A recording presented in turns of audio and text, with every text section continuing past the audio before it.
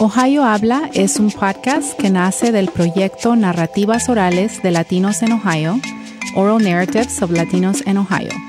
Exploramos la experiencia latina con entrevistas en español, inglés y Spanglish.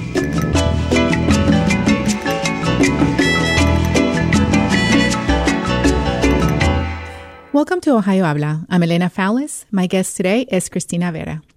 Cristina co-founded a nonprofit organization called Femergy. Femergy strives to equip girls and women with the necessary tools to navigate and soar through gender, economic, and social barriers so that they can grow up healthy, educated, and independent. She has worked alongside educators from several Columbus City schools, social service agencies, and other nonprofit organizations who also serve youth to provide strategic planning support, curriculum development, career exploration, high school and workforce readiness programs. She is currently running for the Columbus City School Board. Bienvenida a este episodio, Cristina. Gracias. So you are not from Ohio, but moved here as a young girl. Tell me about moving from Brooklyn, New York to Columbus. What was this transition like? For me, I just thought we were going on a vacation. I was really little. I was small. I was in elementary, getting ready to head into kindergarten. And I remember mommy, and it's kind of spotty, but I just remember the day mommy started packing up the apartment, and my father was already here. Mm-hmm. So, when he got here and he got situated, he sent for us. So it was me, my mom, and my other sister, Jessica. And so I remember her just saying, Mija, we're going to Ohio. And I was like, I don't know where Ohio is, but I was excited. And I didn't know we were driving to Ohio. Mm-hmm. They left that part out. So I just remember, getting in the car and just being excited because my mom was so excited. So if she was excited, I knew it had to be a good thing. Mm-hmm. And so just getting here and really just watching my parents, try to navigate building a whole new life for us. They both grew up in Brooklyn. My mom moved to New York when she was a teenager. She's from Ponce, Puerto Rico. Mm-hmm. And so, just watching two amazing individuals come to a city that they literally had never been here before. Mm-hmm. My dad came first with a church group. And then before I knew, we were just moving to Ohio. And so just being able to watch them, really figure it out, whether that was working 2 and 3 jobs and just trying to navigate. At the time, my mom didn't speak very good English. Mm-hmm. And so Columbus really wasn't as diverse back in the late 80s, early 90s as it is today. And so I know that was a struggle for my parents, really, trying to figure out, how do they economically take care of 2 young girls mm-hmm. while taking care of their own personal needs, still having family in New York that they needed to support. So it was exciting, but then I also noticed that there was just a lot of challenges for them to come and pick up and start a whole new life here. Right.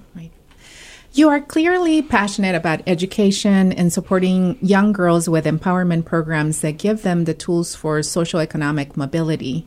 How has this work sparked your desire to run for the Columbus City School Board? I always tell people I'm extremely blessed to be able to work with young people. Mm. As a kid, it wasn't ever, you're in school and, they're constantly shopping these different career paths for you. And it never dawned on me that I could just simply serve girls and women for the rest of my life, and I would be so fulfilled by that. And so just listening to our young girls and seeing a lot of myself in them when I was a kid, and just a lot of the same need for wanting more, wanting to be noticed, wanting to, have somebody believe in me, even when I didn't believe in myself. And so I think just being able to just have that one-on-one opportunities with so many girls and so many women, it's not something that I take lightly. It's something that I really feel honored that I get to do every single day. And so because of hearing the same types of stories of just what they still feel like they need, it's always kind of sparked something in me to wanting to do more. Mm-hmm. I'm like, okay, yes, we're offering this, but what else can we do? And so, when I started my own family, and I have 2 older girls. Mm-hmm. And so it was just, it it was just something in me that felt like, okay, Christina, like there's something more to how our girls and all of our youth really are, receiving their education, or in some instances lack thereof. And so for me, it's just being, listening to our community, listening to the youth that we serve. I recognize that I just really feel like there's more that can be done there. And, I want to be able to put the skills that I've acquired and just the opportunities that have been afforded to me, and I just want to be able to pass that on. Right. And then you've been part of the Columbus City Schools yourself, correct? Absolutely. So, I'm an alumni of Columbus City Schools, elementary, middle, high school. And so it's surreal for me to go back into the buildings that I served and, or that I went to, and go back and serve.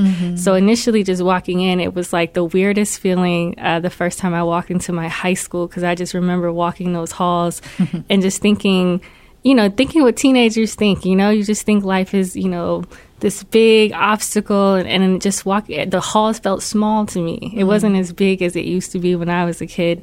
And so it also kind of pushes me to thinking about, like, in that moment, what was I feeling as a student? And just to still see a lot of the same issues that we're having as a district. These are not new issues. These are generational issues. Even when I was a kid, and I've spoken to people who are, much more seasoned than me, who have also been in our district. And these are things that have been going on for a very long time. Christina, I know that beside working with Femergy, you have also worked with educators from several Columbus City schools and other nonprofit organizations to provide strategic planning support, curriculum development, and the things that I mentioned earlier for young people specifically. How has this work prepared you to run for the board? Yeah, I mean, being able to see curriculum and infrastructure through different lenses is an opportunity that it mind blows me every single time, because I get to see facets of, different districts, of how things are working in those districts, what works really well in our district, and where our areas of opportunity are. So I've been able to work in the nonprofit sectors going on 13 years, and that's with several different nonprofits. I've worked in middle schools, high schools, elementary schools, and just seeing, the need. A lot of our teachers and administrators, they really want to be able to give students more, and so being able to see that, have those conversations. And I don't come in with a title. I come in as me, and just as a community member who truly cares and wants to see change in our community. And they have ideas. They know what they need to be able to be more successful. And so just being able to have that life experience of showing up, serving our community, even when it's not popular, even when it's not publicized all over the media, it's those moments that refuel me and the work that I get to do every single day. Right. You are one of the few Latinas in Central Ohio seeking to run for this type of public office. Tell me about what this means to you, and how can we get more Latinas in this type of roles? And I want to mention, and it's clear to me that you're passionate about women, girls, young girls, and their development, right? Both through education and professional. So I can only imagine that this opportunity for you to run is also part of that, that passion that you have, and to become, a role model for us. Yeah. Tell me about this. Yeah, for me, it's exciting, but then it also makes me feel sad, because I don't like that this is still a topic. I don't like that, oftentimes people get caught up in being the first, but not necessarily thinking about the next person. And so for me, I take this as not just as, being the first possible Puerto Rican to be on the school board. It's about an opportunity to open the door for other Latinas who never seen themselves in a leadership type position. Like I said, it wasn't something that was ever just presented to me as a kid. Like, you could go off and co-found a nonprofit and you could run for school board. It was just like, are you going to the military? Are you going to be a nurse? And so it was all these gender biases that, even within my own family, and it wasn't anything that, they did to intentionally, right, box me in, but it's just society saying like, this is what women do. This is what girls do. And so early on, I was never comfortable with that. I was always like, well, if Papi can dig a hole, I want to dig a hole too, kind of a thing. And so for me, it's about leading by example. You know, I tell girls all the time, you can do whatever you want to do. I tell women all the time, you can start over. There's never a time frame to life. You know, you just do what you feel is right. And if you have the skills and the opportunity to do so, do it. And so this thing about running for the board was something that has been presented to me before, like, hey, you should really, and I'm like, no, no. You know, and then, you know, for me, it's just, it's time, and it's, you know, it's an opportunity, like I said, because to me, success is not really success if we don't plan for succession.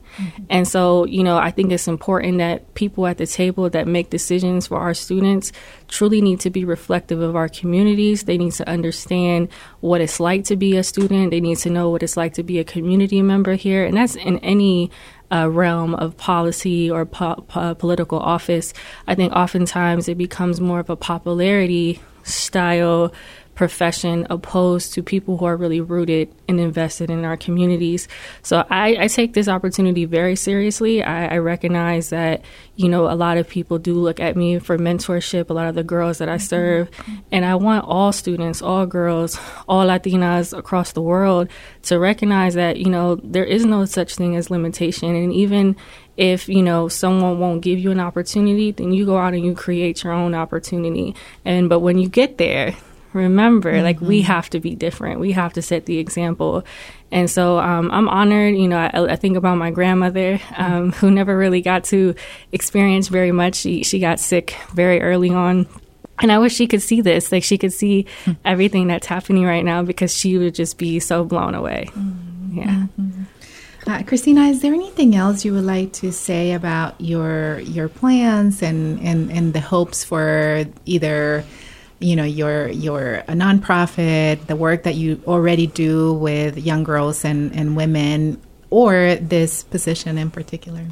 Yeah, I think, you know, I think right now with everything that's happened with COVID-19 and all of the racial, you know, inequalities that we have been seeing, you know, for many, many years, generationally, I think sometimes people can lose hope and they can feel like, man, nothing I do is ever going to change things, or nothing, you know, it's just everything is always so negative.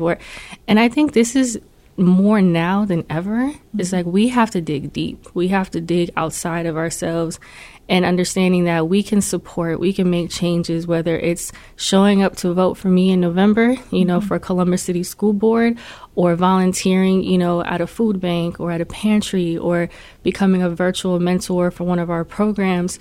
I think it's time that we as a community activate and stop allowing other people to make decisions on our benefit, on our behalf, without our, you know, our input. Because I see a lot of that. I watch the news. I sit in the meetings virtually, and I often just think about, like, what would life be like? What would our communities be like if we were the ones running our communities? And when I say we, I mean the people. You know, our voices are at the table, and I think we start to see that by electing the right officials, electing the people that, not just because they're on a flyer, but because you've seen them in the community serving alongside of you. And so I just would encourage our community to not lose hope. I think that, you know, there's a lot of good in this world, even though we're constantly being fed all of the negative. Don't lose hope, and just find your place in the world, because we all have a position. And I think sometimes people really struggle, well, what's my position? And at the end of the day, you know, that one thought of, like, what brings you fulfillment, joy, excitement when you see it or participate in? And I'm like, go with that, and everything else will come together. Cristina, muchas gracias por esta conversación. Gracias. A todos, gracias por escucharnos, y recuerden seguirnos en Facebook y de compartir este podcast con otros. Hasta la próxima.